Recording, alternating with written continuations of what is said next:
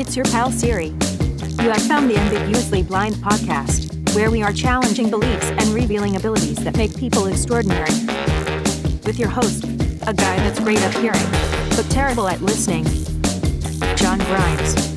Hey, greetings, welcome back. Thanks for tuning in, subscribing, and supporting the podcast experience.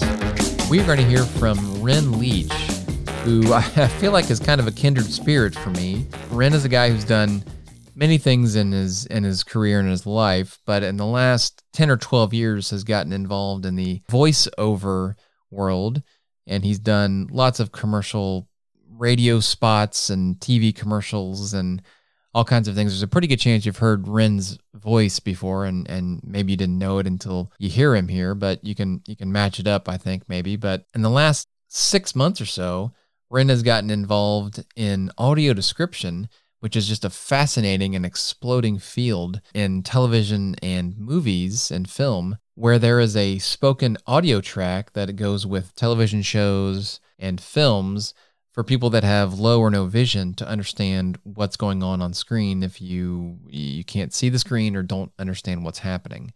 So Ren has gotten really involved in that. Ren is in the vision impaired community himself and understands the importance of that. And so I wanted to visit with Ren about audio description and the importance of the emergence of how it's kind of at the beginning stages of audio description. And he's a football coach, and I feel like he's related to a football coach that's been very near and dear to me. Without further ado, the great Ren Leach. Thanks for joining the Ambiguously Blind podcast. Hey, John. Thanks for having me. I really appreciate being here, and thanks for hosting this podcast and really giving so many people's stories an opportunity to be shared. Hey, this is a lot of fun for me, and it's a lot of fun for me to be talking with you. And I was trying to remember how I ran into you initially, and I think it was on Twitter. I think you posted something about the 80s or 90s, and it was about music. Okay, that sounds about right. I think you maybe retweeted something or something, and I saw that, and I was like, man, that is spot on. I don't remember what it was, but from that point forward, I was like, okay, Ren Leach. I like this guy. That was a good point that he made, or that somebody made that he liked. And then I started kind of following the rabbit hole down, and turns out you're into audio description, which is a big thing for me and people in the visually impaired community. So I want to talk to you about audio description. And then I started going further down the rabbit hole. And of course, your name is Ren Leach, and you live in Washington. You went to Washington State.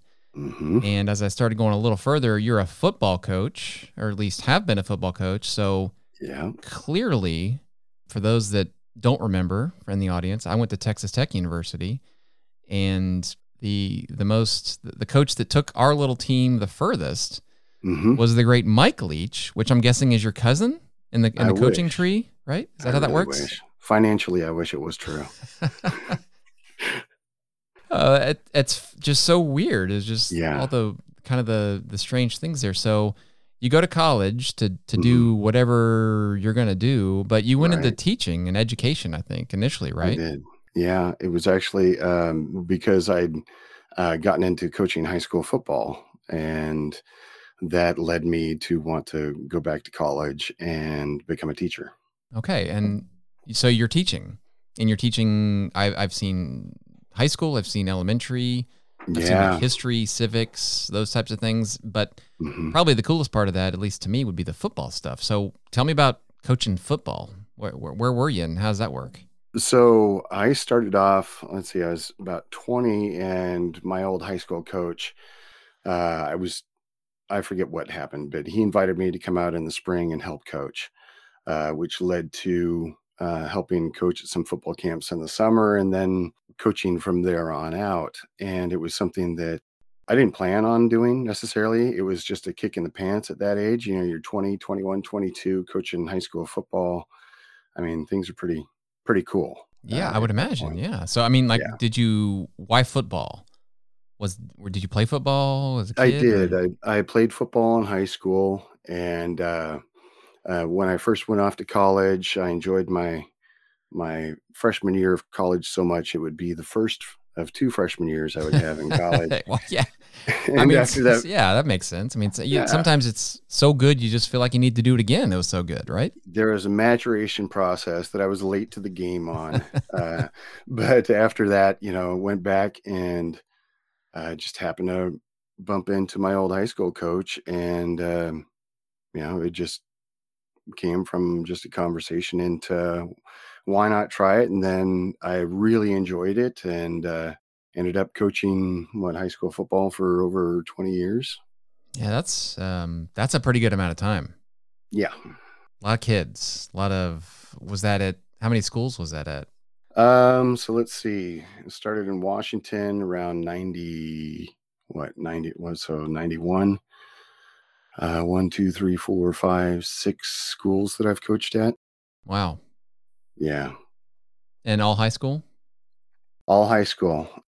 Programs that have been ones that have struggled and ones that have had incredible success. And after I left high school football, after I was done with that for various reasons, the last 3 years of coaching football, I got to coach my son's youth middle school football team. That's cool. Yeah. Yeah. It was one of those where I have very strong feelings about fundamentals and safety and stuff like that. So I didn't trust somebody else to teach my kid to play tackle football. So I wanted to be there for that. And that was cool, but that was the end of it.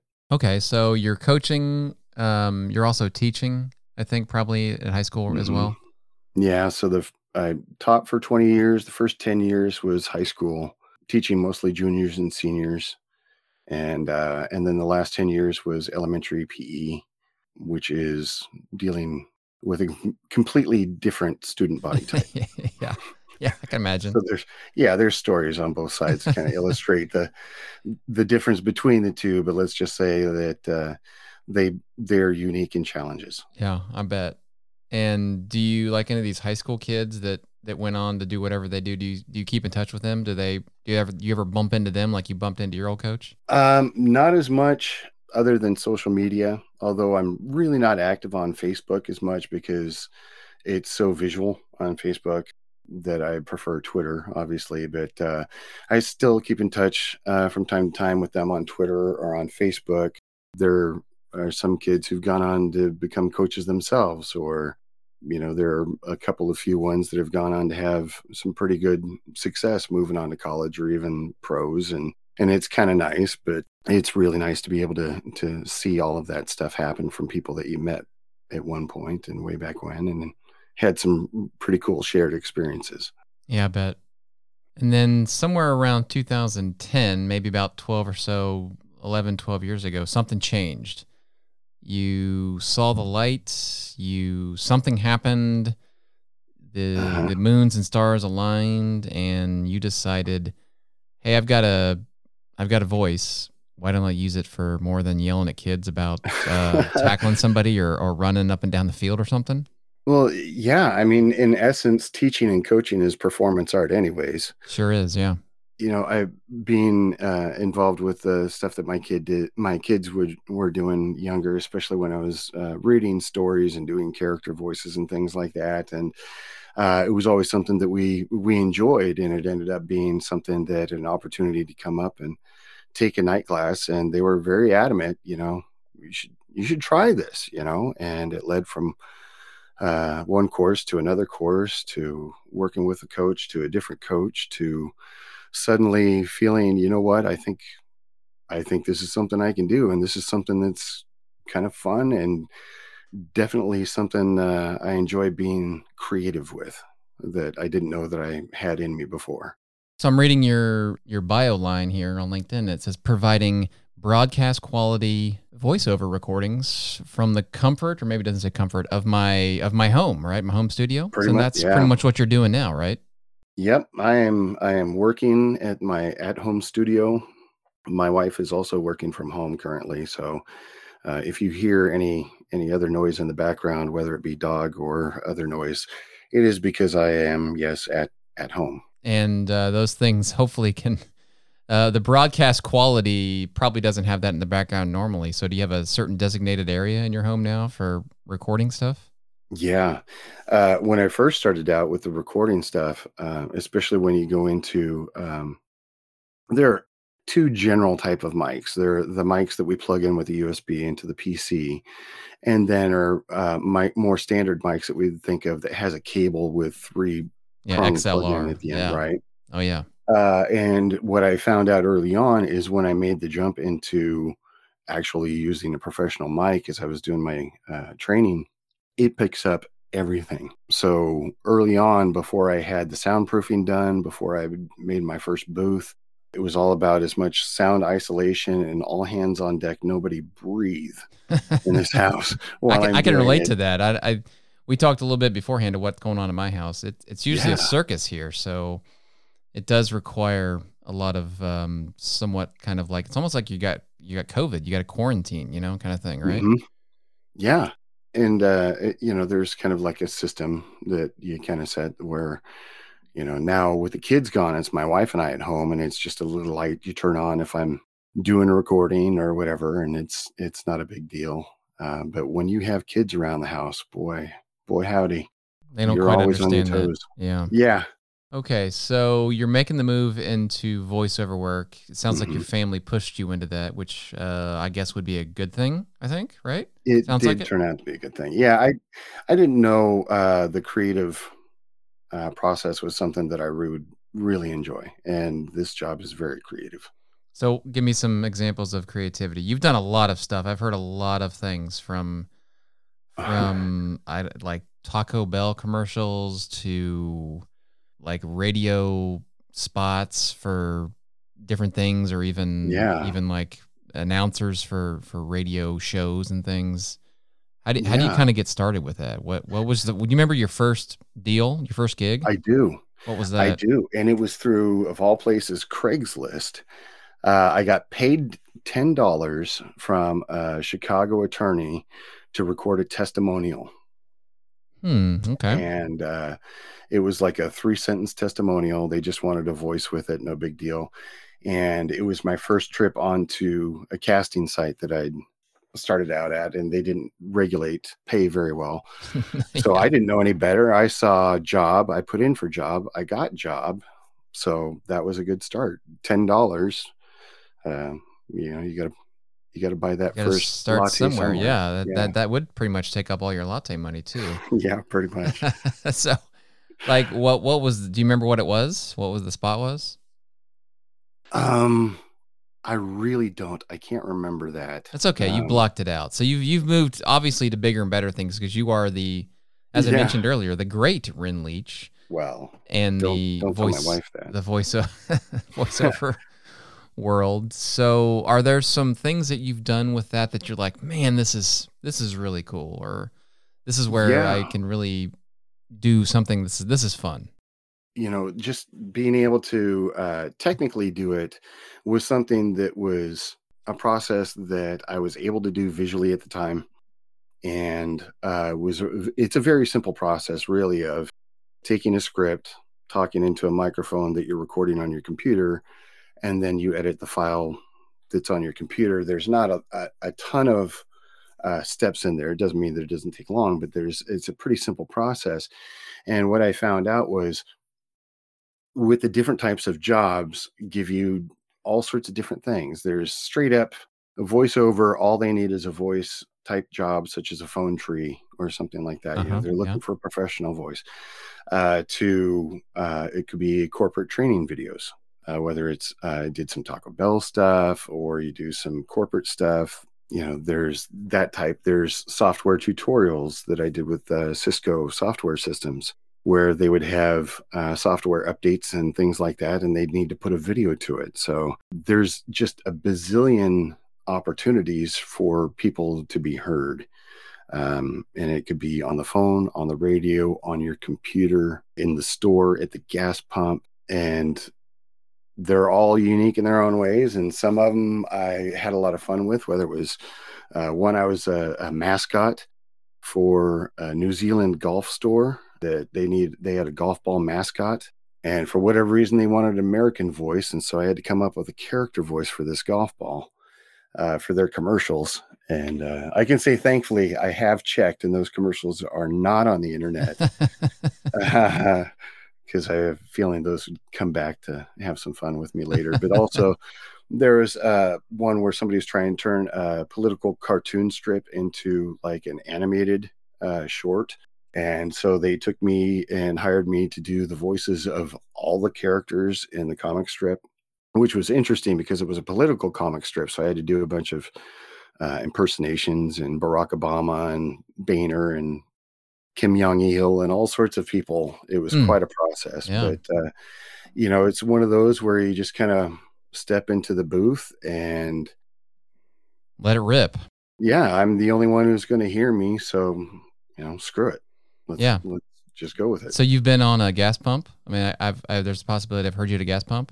No, I haven't done a gas pump, but those are jobs that you see out there occasionally. Somebody will hire for the media platforms that are at certain gas pumps. But the voiceover opportunities are everywhere, and there's a huge industry of at-home people doing it.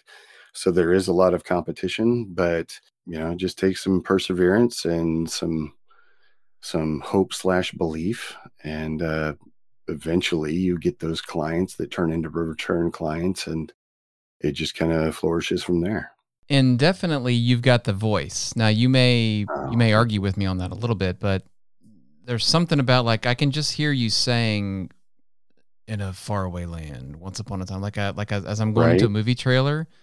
Have you done anything now we're going to talk about audio description here in a little bit too, Sure. but like, who does the voices for "In a Faraway Land"? Oh yeah. Once upon a time, like there's like one guy that does all those, I'm sure. So back in the old days, especially like in all those 90 blockbuster movies we loved so much, very dramatic. His name was Don LaFontaine. Okay. And he was the In a World guy. That's it. In a world where. So he'd start off, yeah. In a world where a man, and starts blah, blah, blah. And then what happens, because, I do have some colleagues that are in the industry who obviously are going to be more established and successful than I am right now, who do the bigger jobs. And even then, it's a select group that get to audition for movie trailers. Sure. Yeah. It's a pretty exclusive, but very financially lucrative. attractive. Yeah, I'm sure. Yeah. But a lot of those things, I think, probably have to deal with agents as well, if not possibly union membership. That I don't know. I haven't had that opportunity, so that's a bridge I haven't crossed yet. Yeah, but you recognize the voice, right? Like that's the gold standard in movie trailers, right? Don LaFontaine, is that what you said his name is? Yep. Yep. He's the one. And it was early when they were doing The Simpsons and stuff on Fox. And that's when it really became big, because I think The Simpsons were the first one to kind of make a thing of kind of mocking it or incorporated it into one of their episodes. And that's when everybody kind of was like, hey, yeah, I hear this guy everywhere. And then it just kind of blew up. And, unfortunately, he passed away. But he is the standard of that industry to this day, even though he passed quite some time ago. Yeah. Yeah. But you have been in movies. You're on the audio description side, which is the main reason why we're talking here. So that's the Ambiguously Blind podcast. I am low vision, totally blind in one eye, 2300 vision in the other eye. So things like audio description I think the audience mostly knows what that means, but I know there are some people that are listening that don't really know what audio description is. So tell me, from your perspective, Ren, what is audio description in TV and film? So in a visual entertainment, whether it's on the film screen or on TV or whatever, when a story is told, there's a lot of components that go into giving you the story, and it could be the music that they use, the how they're talking and things like that. But a lot of what we input seems to be visually driven. And what audio description does is it fills in the gaps between when characters are speaking, or there's important effects or music or something that has to happen. In those gap, audio description provides the description of the actions and the context of things that are happening on screen. It could be whether it's actions of characters on the screen. It could be a description of how they're portraying their emotions. It could be what they are choosing to dress in or things. There's so many different contextual pieces that visual people just take for granted, that for those of us that are visually impaired, when there's a movie, the auditory clues are everything that we need. And so what audio description does is it paints a more complete picture of what's going on to hopefully better connect the viewer to the story and actually entertain and allow them to share in the experience. Yeah, and in fairness, TV and film, obviously those are visual mediums, right? Yes. So it's not like they're doing that on purpose. It's a visual medium. Yeah. And so people with visual impairment don't pick up on certain elements of whatever it is, and the audio description kind of fills in the blanks for somebody that, I guess, like, I don't know how to describe it.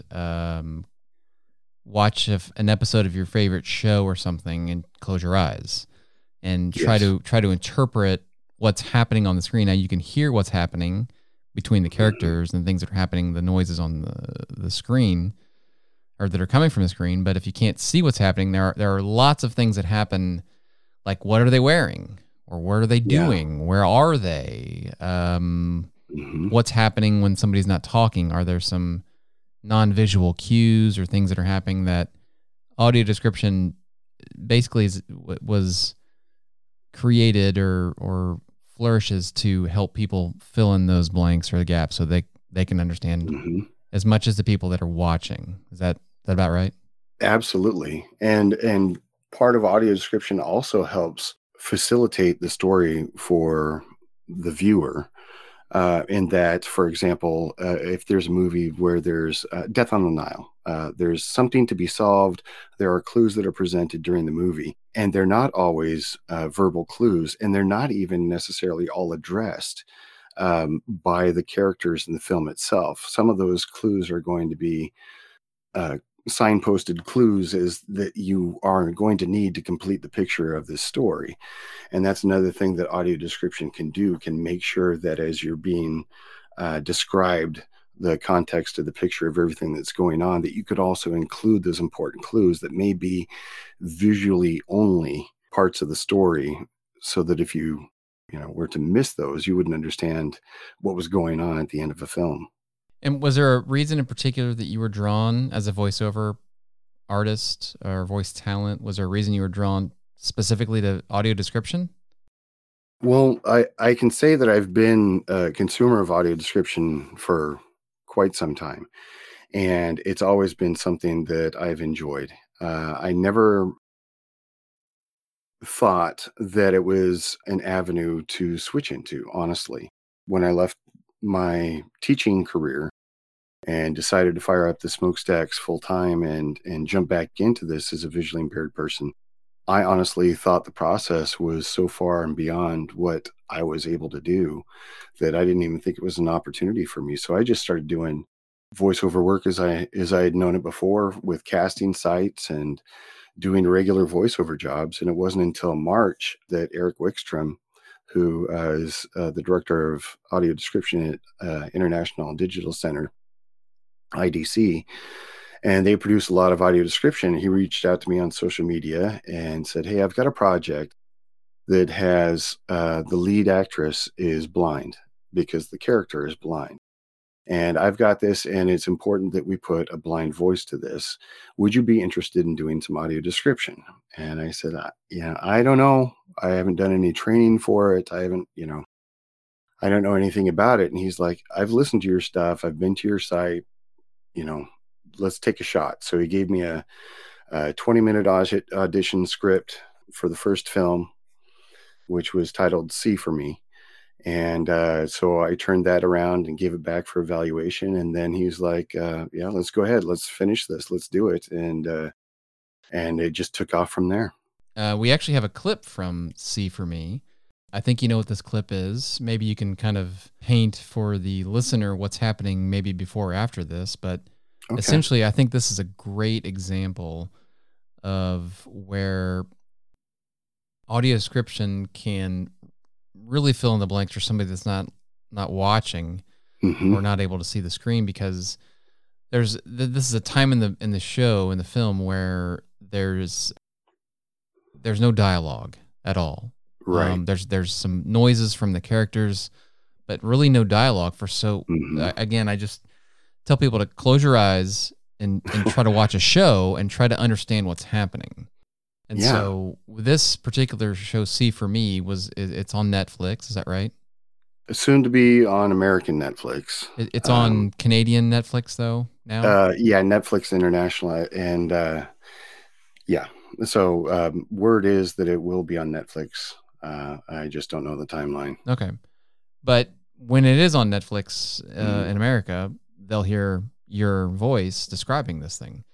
So let's hear the clip, and then, unless there's anything you want to set up beforehand.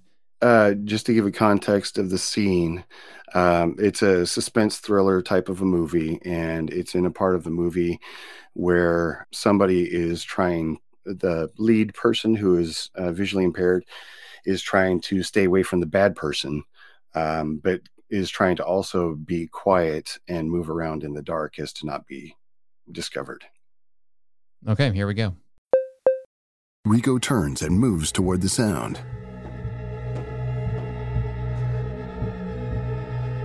He sweeps his phone light across the foyer. He eyes the broken glass under his shoes. Sophie rises and grabs something from the counter. Rico fires into the kitchen, tagging Sophie in her right thigh. She makes her way down the staircase towards the greenhouse. Rico returns to the kitchen. Sophie checks her leg. Blood gushes from her bullet wound. She wears one of the walkie-talkies on her waist and turns it on. She turns toward the greenhouse. Rico searches the kitchen with his gun raised. Sophie touches her walkie-talkie. E's walkie-talkie lies on the floor in the greenhouse. Sophie heads inside, just as Rico reaches the top of the staircase behind her. Sophie makes her way through the dark greenhouse. She stops and uses her walkie-talkie again. She follows the sound toward E's walkie-talkie. She feels her way past plants. Okay, so there it is. You got Sophie and Rico. Yeah. Sophie and Rico. Yeah, it's interesting because usually in an audio description script, before the characters are verbally acknowledged in the film, the audio description tends to not use the person's name. So there's a lot of the older man or, what have you during it. But okay. Yeah, but straightforward on that one with the two characters and that was pretty exciting to do. That was my first jump into the audio description world. And I couldn't be more proud of it. And it's not just the fact of creating it, but working with people who are trying to do it right by the blind community. And that involves the people who write the awesome scripts there, the people who do all the mixing to make sure that everything is high quality and that it doesn't, duck in and out of the movie and stuff. And I'm really proud about it and very excited. Yeah, it's tremendous. You mentioned the script. So you have to write a separate script for this because the movie script is written, for the movie and the visual element, the visual medium of the movie. Mm-hmm. The audio description script is written for strictly like if this was on radio, basically, right? Not on the screen. So you have to have people that can understand that. And then you have to people that can portray what's happening in kind of an even keel. Like what happens when, what kind of instruction are you given in audio description? Like, do you need to be a certain way? Do you need to be like average or? A lot of it's going to depend on who you talk to. And that's what I'm finding in the audio description field. There are people who've been established or less established or whatever in the field of audio description. And so they'll give you different answers on what type of direction is needed. But generally speaking, you don't want the describer to be in front of the story. You don't want to be the one who's expressing emotions of what's going on per se. You don't want to do things in a way that takes people away from their experience, such as saying things there's one that I listened to where the person was sing-songy as they were talking about the action in a Star Wars feature. And I had to turn it off, and thankfully I'd seen the movie before. But when you see somebody whose performance takes away from the film itself, it really not only takes away from the enjoyment of that film, but it's a bad experience moving forward for somebody who wants to use audio description. So you don't want the audio description to overpower the movie. At best, you want it to be even or lower, less than. Yeah, the way I think of it is walking at best a step behind what's going on. Just trying to put yourself behind what is going on, so that what I'm doing when I'm reading it is I'm in essence explaining rather than reacting. Yeah, that makes sense. Yeah. I can understand that. Okay. And so as a vision impaired person myself, I can't tell you how many times I've been in the movie, and there have been, I'm trying to think, there was like can't think what it was. It's been so long ago. There was a movie where I went in and like the majority of the movie was subtitles. And that's just not good for somebody that can't either read the screen or see the screen or both, right? Mm-hmm. And I'm pretty sure I've walked out of a movie, not like upset, significantly upset, and I'm just like, okay, I'm not digging this. I can't understand what's happening like anybody else can because I can't read the subtitles, so I'm not getting the vibe of the movie. So like I'm out of here, kind of thing. And so from that movie forward, I was very aware of movies that may have subtitles. So this was probably like, I don't know, 20 years ago. It's been a long time, which is why I can't remember what movie it was. But ever since then, I've been super aware of movies that may be in a different language than English, which I'm American, doggone it. That's all I speak is English. That's my problem. I should learn other languages, but I haven't yet. Yeah. But if there's a hint of some sort of subtitles or other language, then I mostly check out, which means I limit myself on what I'm going to watch. I have been in theaters where I'm with somebody who's going to tell me what the subtitles are because there may be like 10% of the movie is in subtitles. And so for me, it always feels like that person that I'm sitting next to is I feel like it's taking away from their watching their experience of the movie. Yep. And they're turning to me and they're in air quotes whispering what's being said, and it's always a little behind, or they're interpreting it as it's happening, so I'm getting that secondhand. And then for me, it feels like they're yelling it. Yeah, that they aren't, but it feels like they are. So like everybody around us is now aware that why is this guy talking? And so it just makes me uncomfortable. And so subtitles have long been an issue for me. So I just kind of avoid them. Well, I know that as I went through my different stages of vision loss, you get to a point where certain things, you get tired of things not working. And finally you're just like, you know what? I'm done. I want to try something eliminate that. Yeah. Yeah.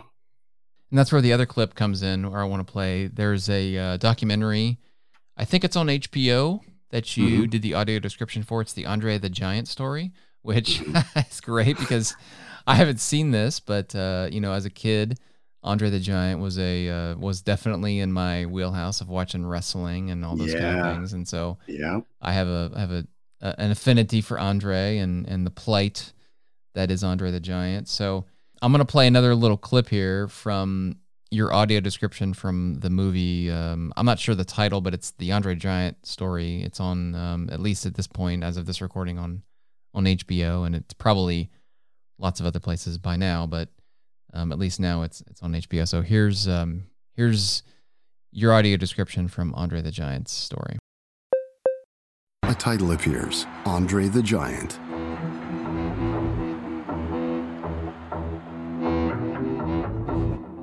Even-sized trees line either side of a long country road, 40 miles east of Paris. A car approaches. A street sign reads V3 Moyen. Antoine Roussimoff, Andre's brother. Antoine, Moyen was a small village. Everybody knew everybody.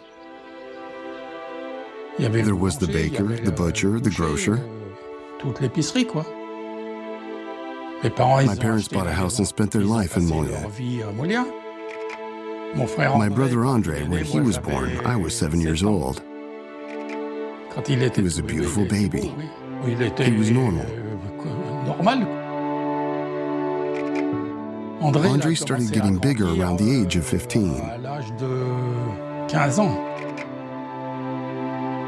I asked my mother what was happening. Jacques Roussimoff, Andre's brother, Jacques, around age 16 or 17, that's when he really started to grow. Il a commencé vraiment à grandir. A flower stem stretches upwards. My mother started to be concerned because she thought it would never stop. Okay, and there's the French words that I can't understand, but the subtitles there, and that's again where I think it just comes in so handy. Where I've got Ren Leach describing this to me in my ears because I'm probably wearing a headset or some sort of earbuds or something that I'm just getting this directly, either from my TV or in a theater, where audio description is really becoming more prevalent. Absolutely. So it only affects me, the listener, and it doesn't disturb anybody else. I can go to a movie by myself and not have to rely on somebody else to kind of tell me what's going on. So that's where I think that really is different from the first clip in the sense that you're still describing the scene. You mentioned the tree-lined street, and you're kind of painting the picture of what's on the screen. But in this one, you're talking about the subtitles from the French that is subtitled in English that this Texan from Ohio would have no idea what's going on. So right. My 1 year of intro to French in college. Yeah, didn't help me with Andre's brother at all. Right. So I just feel like that's super important. And audio description, I kind of feel like it's not at the beginning stages, but it's in its kind of infancy and it's still evolving. It's kind of the Wild West. There's maybe no rules or standards necessarily. Maybe there are standards and I'm not aware of them. It's Wild West. You're absolutely right. But I think that's fine because at least we're in the Wild West.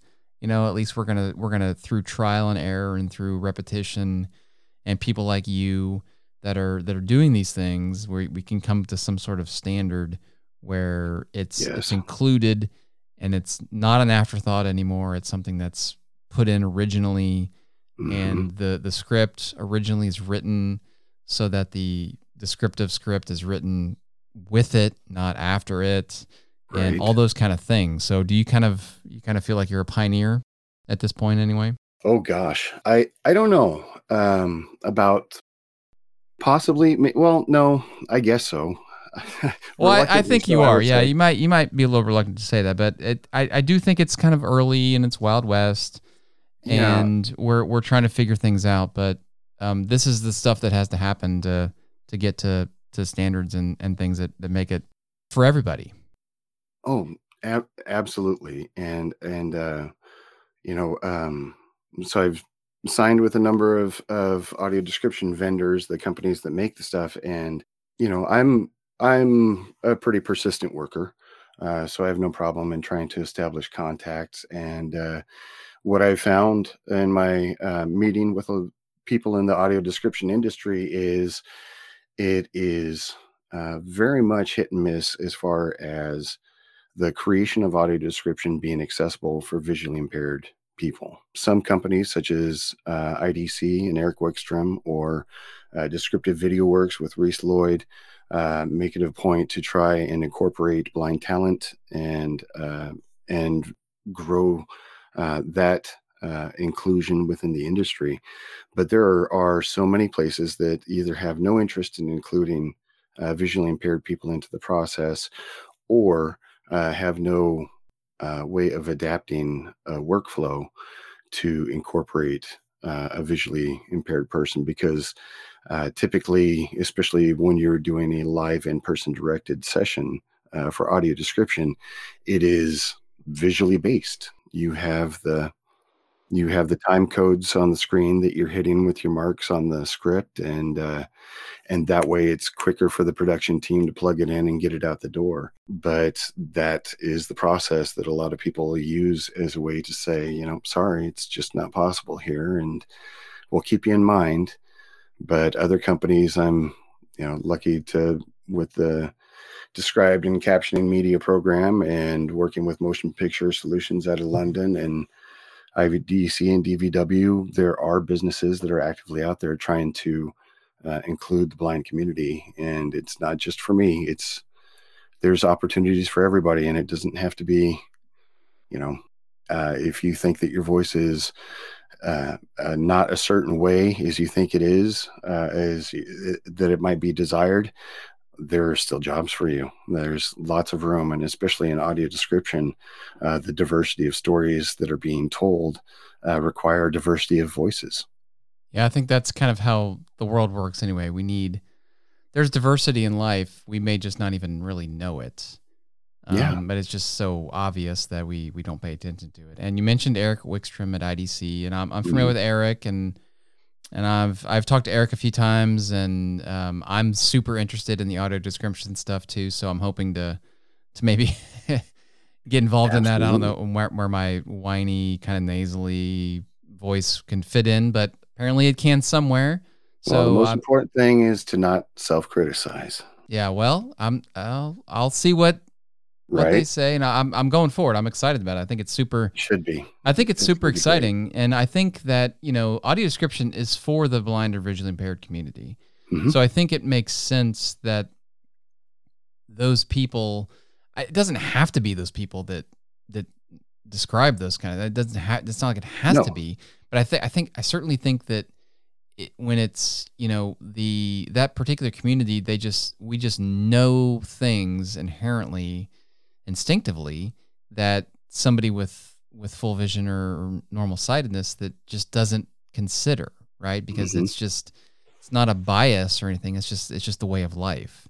And so I do think that in the script writing or the reading of those types of things, that you would want somebody input into the process that would be. I'm trying to think of an example not related to audio description where you would want, if you're trying to learn how to run, you don't want to go consult the guy that weighs 600 pounds about how to run, right? You want to consult the person who has ran. Right, who's done a lot of running, and they know what kind of shoes to get and what kind of programs to be on and apps to track.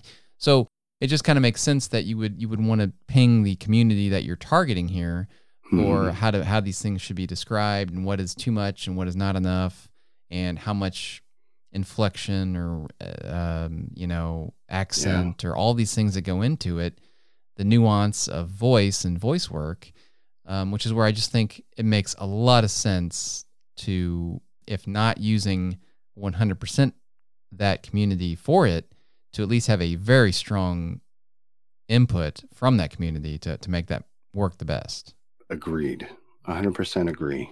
And that's when, whether it's Eric at IDC or Reese from DVW, the people that you see interacting online socially within the blind community, whether it's seeking input. I know that DVW has created an advisory council of people who are visually impaired, bringing their perspective into the creation process. And Eric Wickstrom really has been at the forefront of this and designing different workflows based on different needs for the visually impaired people. But he's also been out there as an opportunity of information for other vendors to learn how he's adapted his workflows to make it a process that's far more inclusive than it has been up until recently. Yeah, well, I don't know Reese, at least yet. I do know Eric, and I'm very impressed with what he's doing. and in my interaction with him, what he's trying to do, who he's trying to incorporate, and kind of the process that they're putting in place, and all the different, because again, this is the Ambiguously Blind podcast. Vision is a spectrum, whether you know it or not, and not everybody works the same. Not everybody sees the same. So there are lots of different techniques and things that work for some people and not for others. And so it's not real simple just to say, boom, this is what we're doing, because that doesn't work for everybody. So there's a lot of flavors of those things that need to take place. And it sounds to me like Eric at IDC, from what I know, is doing a great job to help level the field there and provide superior audio description where it either hasn't been before or has been, but has just been not sufficient. No, and consuming audio description, you learn a couple of things. First, you've got I listened to a movie just a couple of weeks ago that was completely automated description, and so it was terrible. That's probably not good, right? No, it was automated. Horrible, but it became one of those things. By golly, I'm going to finish the end of this thing, and I'm going to find out what company put this out. And that's the thing that everybody should do with the audio description, is stick around to the end of the track and listen to the names of the people who are creating the content, whether it's the good writers. And the writing in audio description is obviously, just like everything else, good and bad. But the writing really in my opinion, is the voice actor. It's the writing that makes or breaks the audio description. So if you can get some good writing in there, that's the key part to the whole process. It's just there's so many different things that allow for different areas of quality within the audio description, that you find places that are just terrible at it, but yet continue to get contracts by the people providing the media. And mostly that's because they check the box and they move on, and it's ADA or whatever, and we did it, so there you go, kind of thing. That's kind of the attitude, I would guess. Yeah, and I've sat in on panel discussions with people within the industry, whether it's the leads of Comcast and CBS Paramount or whatever, and the thing that they're all talking about still to this day is meeting the FCC requirements of the volume of audio description. And when you say volume, you mean like the literal volume of the voice, or like the quantity of how much? Good question. Thank you. It's for the amount of hours that they're required per week to put out there of broadcast audio description. And so when these people are on panels, that's almost the entire perspective that they come at the whole discussion about audio description is, we want to make sure that it's available. We're either going to try and meet the standards, or this company is going above the standards, but very few people are addressing the quality. Yeah, just kind of cover your butt. Just here's what we need to do because this is what the FCC says, and there's no art in it whatsoever. I would love to have a way. There's the audio description project run by the ACB Online, a great source for audio description information on what it's available for you. But also, that would be a great place to host a simple rating system, like an IMDb star rating system or something, where users could give feedback on videos that they've watched, movies they've watched, and that could give the ACB hopefully some information to say, hey, our viewers, our community is saying this company is producing the good stuff, this is producing the good stuff, because the ACB does have the talking relationship with the heads of these broadcast companies, and we need to do something to improve the quality overall, because everybody's working fiercely to try and meet the quantity, but there's such bad quality out there that it's almost a detriment to audio description more than it is a help.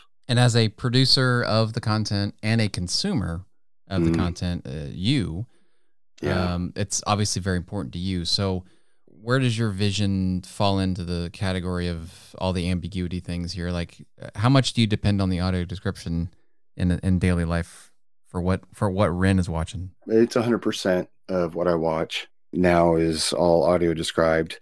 If there's things like sporting events or things like that, I lean on my wife. That'd be like live things, right? That's got to be difficult to get that described. Yeah. But Okay. the audio described content, I've been doing that for years, and especially with the FCC requiring more TV broadcast information out there for people with audio description, it's becoming a better time to be a consumer of audio description. We just have a long way to go. Yeah, and so when you're consuming that, Mm, you're watching it on I don't know if it's a smartphone or a tablet or TV or whatever it is. yeah. Is it piped directly to Ren, or is it on the device for everyone? Yeah, it's on yeah, that's tough. Yeah, The because audio description for everybody. Go ahead. I'm well, sorry. yeah, I think because we still need to further refine that, right? So Hmm. if you're in a room with 10 people and 3 of them need the audio description, I guess Right. everybody doesn't, right? Because then it becomes maybe too much or distracting information for people that don't Mhm. need it. I think we're on the verge of being able to make that happen, of not having to have the audio description for the people who don't need it. I know there are certain streaming apps that work. Where you can I'm an Apple consumer. I am in the walled Yeah. garden, and I hate to, I don't hate to admit that, but I will admit that. But like I'm just thinking of Apple in particular. So like Yeah. you've got your Apple TV or your iPhone or Mac or whatever it is, Hmm. and you've got your AirPods or your earbuds, and they can sync with the device. I guess AirPods would be the key here.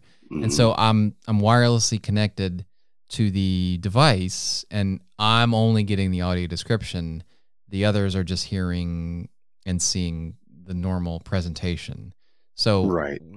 how far do you think that is from seamless interaction? I think it's closer than we expect. I try and read up on the technology stuff as much as possible, especially with audio description. I mean, I'm in the deep end on trying to find all that stuff, especially like Prime Video came out with a new um I forget what you would call it, their program that you use to watch the videos, the platform. Thank you. And one of the things that I remember hearing was something about how it can tie in with your Fire TV stick, and possibly do a delineation of an audio source from your Alexa Fire Stick, delivering the audio description to you while over the TV. It would be just regular broadcast for the regular people in the room. Yeah, it seems like we're so close to that. I mean, it's just a technology thing where Yeah. we get enough people behind that, enough movement behind the audio descriptive camp Hmm. that's just a coding thing or a lever that's switched, and you may have to get some additional headphones or device or something, and then you just poof, it works. It seems like that should be Right. not. I'm sure it's more complicated than that, but in general, it should be relatively simple. It's got to be If somebody close. wants to do it. Yeah. Well, my father-in-law uses hearing aids that connect by Bluetooth with the TV, so he can hear the TV louder than what his wife hears it through the TV Okay, so itself. same concept there. Yeah. I think, yeah, I think we're close. Hopefully, we're close. Yeah, that makes a lot of sense, and I'm pulling for that. Yeah, absolutely. It's an interesting time to be blind. The technology that has come around, especially in the last 10 years, has really changed the availability of consumption for people with visual impairment. Yeah, that is an understatement. It has been just leaps and bounds of all the it's happening fast. And this is the I've had lots of people on the podcast, and I kind of joke with them that this is a great time to be blind, right?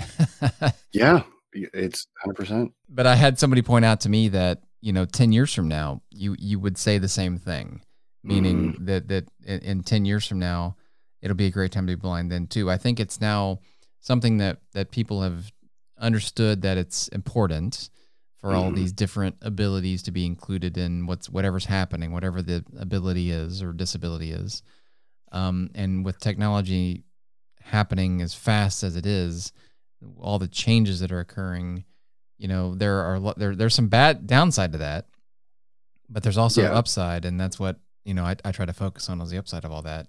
And it's really going fast. It's really improving, Hmm. and if you can just hang in there, it's going to be there. It's going to be pretty soon. Just and people like you that are doing the audio description, and as that continues to swell and we get better and we get better people doing those kind of things, it turns into an art of itself, right?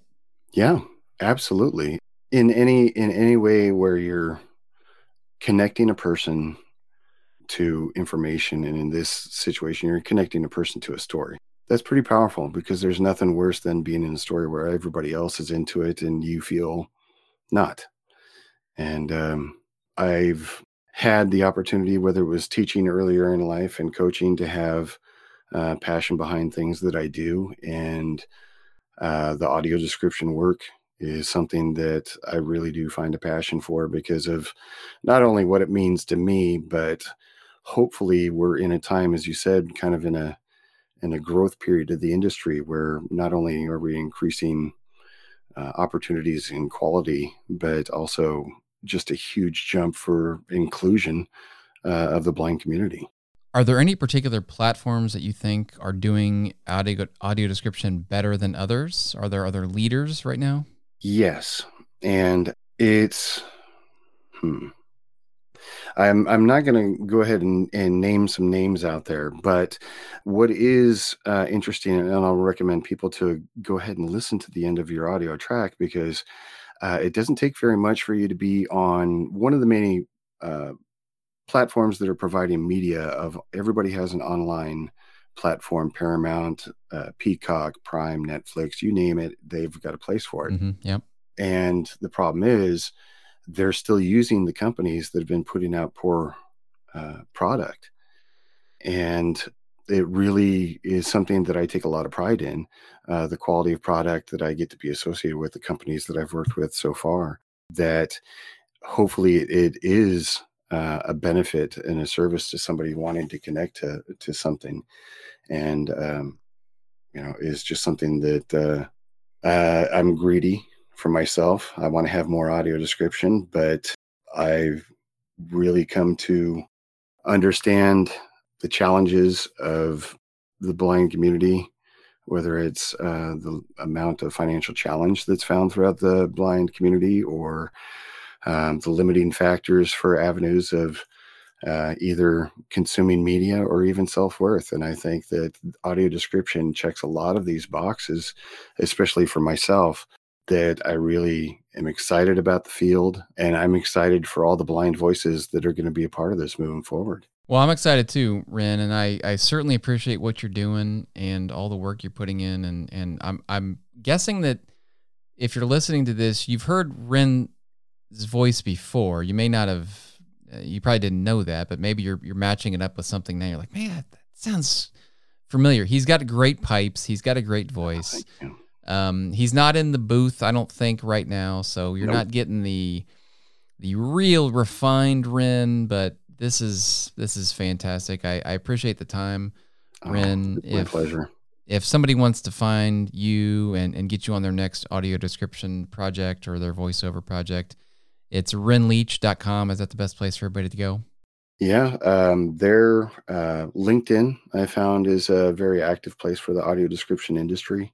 So you can, for those of you who are interested in getting into audio description, I would recommend looking around on LinkedIn and finding the names and businesses of the companies that you learn, and hopefully get a chance to get in there yourself. Just one thing to mention real quick is I do have a project that came out on Netflix on the 26th. So you can hear me in the Netflix series called Drive Hard the Maloof Way. It's a episode series following a family that races cars, builds engines, and does stunts for movies.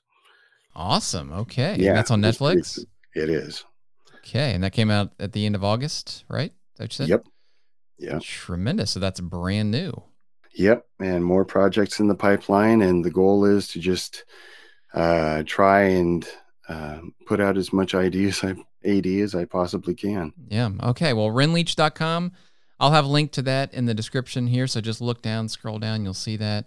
And there'll be a link to Ren's LinkedIn page. I'm linked to some of those people too on my LinkedIn. So ambiguouslyblind.com, renleach.com, LinkedIn. Ren, it's been a lot of fun.